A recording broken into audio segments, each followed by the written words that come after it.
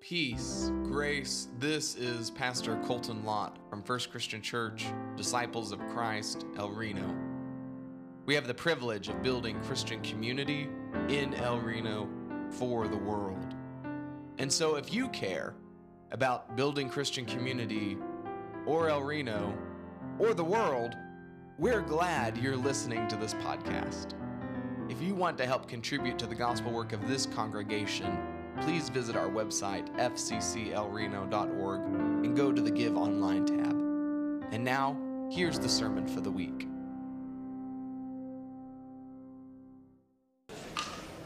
For everything there is a season, and a time for every matter under heaven. A time to be born and a time to die. A time to plant and a time to pluck up what has been planted. A time to kill and a time to heal, and a time to break down, a time to build up. A time to weep and a time to laugh, a time to mourn and a time to dance, a time to throw away stones and a time to gather stones together, a time to embrace, a time to refrain from embracing, a time to seek and a time to lose, a time to keep and a time to throw away, a time to tear, a time to sow, a time to keep silent and a time to speak, a time to love and a time to hate, a time for war and a time for peace. What gain have you the workers from what their toil? I have seen that from the business that God has given to everyone to be busy with. He has made everything suitable for this time. Moreover, he has put a sense of past and future into their minds, and yet they cannot find out what God has done from the beginning to the end. Today's second scripture reading comes to us from Genesis 1:14-19. And God said, "Let there be lights in the dome of the sky to separate the day from the night, and let them be for signs and for seasons and for days and years. And let them be lights in the dome of the sky to give light upon the earth." And it was so. God made the two great lights, the greater light to rule the day, and the lesser light to rule the night, and the stars. God set them in the dome of the sky to give light upon the earth, to rule over the day and over the night, and to separate the light from the darkness. And God saw that it was good. And there was evening and there was morning, the fourth day. May God add blessings to the readings of these words in every time and in every place. Would you pray with me? Creator God, create in us in this time a revelation, a sign, a promise, good news of something true and holy and good for our lives and for the world. Speak, God, your children are listening. May these words become alive once more for us and be living words of God today. Amen. I had just finished one of the best weeks of camp. I was a CYF conferencer, and I didn't expect for it to be one of the best weeks of camp. You see, I had come in with a chip on my shoulder because our region, our Oklahoma disciples, had changed the way that they were going to host camp when I was in high school. And so instead of offering a full schedule of camping at all three of our disciples' facilities, the choice was made that we were going to change the regional camping schedule to fit the realities of today and of the future to come, instead of trying to keep alive the glories of 1970s church camp. And that hurt, because my beloved Texoma Christian Camp, which hosted the southern churches, was going to be hit the hardest. The region decided that they would host no camps there at all because of consistently low numbers and consistently low amenities.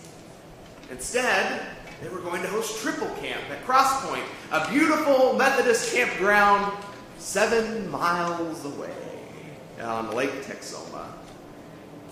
it stung a little, to say the least. And so many of those Southern Disciples churches, of which I belong, said thanks, but no thanks. And they began what I affectionately called Renegade Camp, which is still going strong. Over a decade later, it's where Travis, Eli, and I just took 6 little ones to elementary school camp this past week. But when I was in high school, I also went to Renegade Camp, but I was a member of the Regional Youth Council like Keiston and Eli are now. So I thought it was my duty to also go to regional camp. And so I showed up to Cross Point, but I didn't have a bell on. I wasn't happy at all. But the high ropes course was pretty cool. And so were the canoes and the accompanying worship that we got to enjoy by paddling out in dusk across the waters. And even whenever we capsized on the way coming back in the dark, that was still fun. And it was nice to meet new people and to see some old faces too, like Gene Spillman, who I didn't know at the time had served this congregation 50 years ago.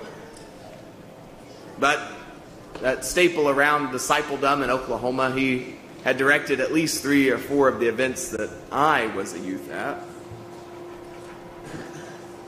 And so, chip on my shoulder and all, despite my grumpiness, it was still a great week after all. And in our last small group, our little closing circle, because everything is sentimental when you're at church camp, my counselor, Jeff Brewster, told us that, this group will never exist again. Even if all of you, every same person, would come back and stand in this exact spot, this group could never exist again because we would come back as different people. Time and life and experiences would pass and we would change, and we wouldn't really be the same, would we? And so even if this group were to somehow reconfigure and everybody was available and everyone came back and we stood right here, it would not be the same. This group will never exist again. This group filled with awkward teenagers and then 20-something counselors and old traditions and new places and new traditions that would transcend place of those fast and easy friendships and that kind of love that only seems to exist at summer camp. It had its special time that week. And then, as it inevitably does, it ended.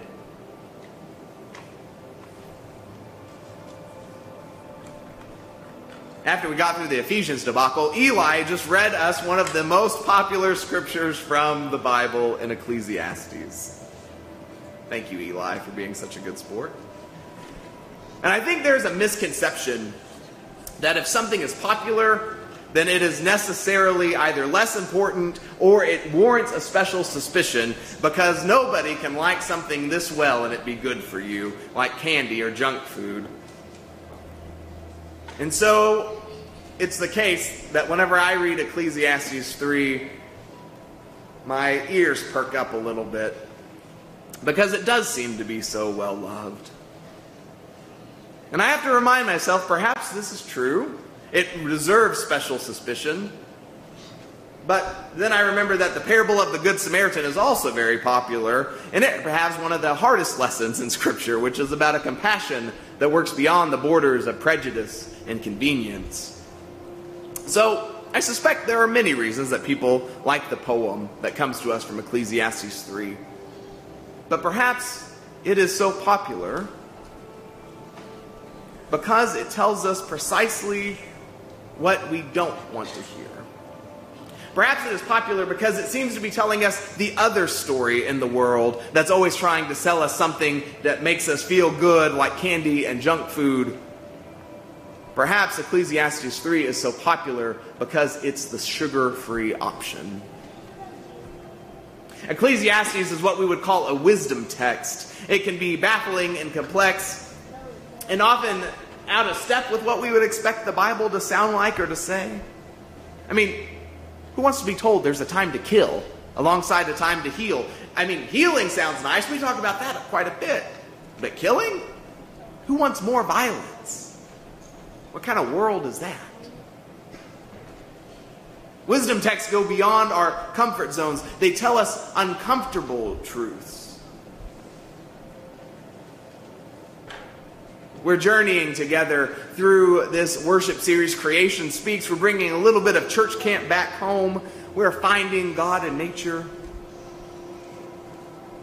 In the famous creation poem from Genesis 1, which I read earlier, we have added a fourth day to creation. Spoiler alert, there'll be 7. And we talk about the sun and the moon, the day which brings about time. Time is a slippery notion for human beings. It doesn't pass evenly. There are some moments that just fly by, and then there are some moments that drag on forever. Moments like being in bodily pain. One of the worst parts about feeling pain is that it feels infinite, it is all-consuming, and it seems as if it will never end. As someone once told me, life is a lot like a roll of toilet paper.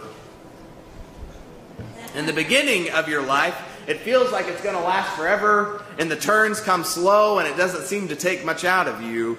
But by the time you've worked down into the roll, it just goes faster and faster and disappears. And when you really need it at the end, you are scrounging and saving. Last fall, on this theme of life doesn't move evenly, last fall I celebrated my 10,000th day. You can look it up. It'll happen sometime when you're 27. By nature, 20,000 will then happen sometime around 52. I think my dad is celebrating that in and around. 30,000 happens when you're approximately 79. And so if I'm lucky, I'll maybe get 30,000. And as I celebrated my 10,000th day, incidentally working down at Texoma Christian Camp, gutting a manager's house, I was thinking about all the full days that I had. But not for very long. I started thinking about then all the wasted days. The days spent on the couch or laboring on things that I didn't care about, or the work that I thought was going to lead somewhere but ended up nowhere. On my 10,000th day, what I really was tempted to do was recommit. That I wanted to make every day count, every day matter, that I didn't want the end of the toilet roll to come up and surprise me. But the reality is that I don't know of a life that's really worth living where you're always on, where it is always about efficiency and about ladder climbing. I don't know what life would be worth. I don't know if life could be worth living unless it had excess time, beautiful excess time, when we get to luxuriate with nothing on the to-do list, nothing that will be done today. And so for us 21st century people, it's a hard thing to hold together. That we are so aware that time is so precious, even as we live in light of scientific advancements which give us some of the most assured time in human life. But knowing that some of it needs to be spent differently should even be well wasted. Our poetic ancestors in the faith tell us that on the fourth day of creation, God didn't just create days and time. More importantly, God created seasons. Something different than just the rolling of one day to the next, morning to evening, Sunday to Monday. Seasons help us to orient and to name those periods and qualities of life. Not just the time of day, but the times when we plant or we pluck. Those times when we are breaking things down and those times when we are building things up. Those seasons when we weep and those seasons when we laugh.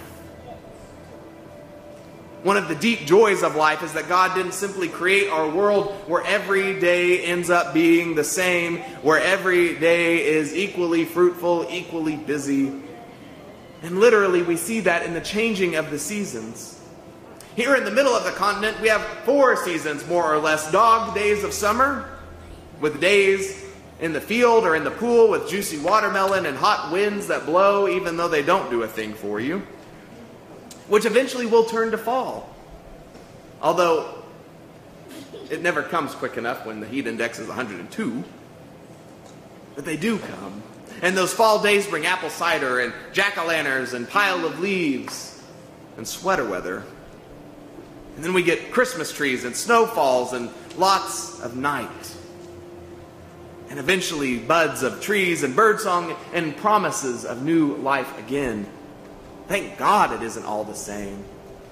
And incidentally, one cannot work the same way throughout all of those seasons. Farmers help teach us that. In the life of this church, the language of seasons to describe seasons of work has really taken hold. And here's what I mean. I have several of you who will tell me, this is my season to be very involved. Or, this is my season to step back and focus on my family. Or this is the season to enjoy the time that my spouse and I have. Or to enjoy my grandkids. And that's a fine way to use the language of seasons. There are some seasons which are defined mostly by labor and toil, and others by rest and relaxation. We certainly have company in understanding seasons this way. After all, Ecclesiastes 3:10 stated, "I have seen the busyness that God has given everyone to be busy with." But in using the language of season to mean times of rest and times of work, means that we unintentionally limit our notion of that's what seasons can be. And it gets reduced to either work or rest. Indeed, I have made that mistake as we have moved through this sermon of only talking about work and rest. Because using that language of season to only talk about our relationship to work, whether that is work in the family, work at church, work for money, really shortchanges the depth of what seasons can mean to us. In Ecclesiastes 3, the writer goes past verse 10 and says in verse 11 that God has made everything suitable for its time.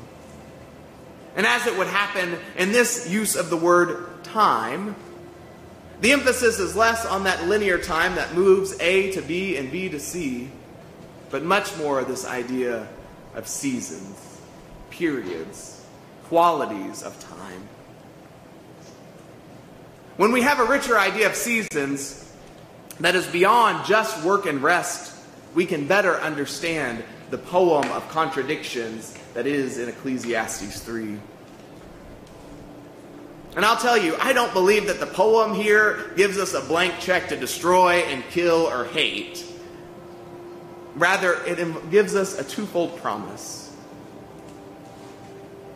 That life in creation will have a fullness to it, and that God will be there even in its fullness.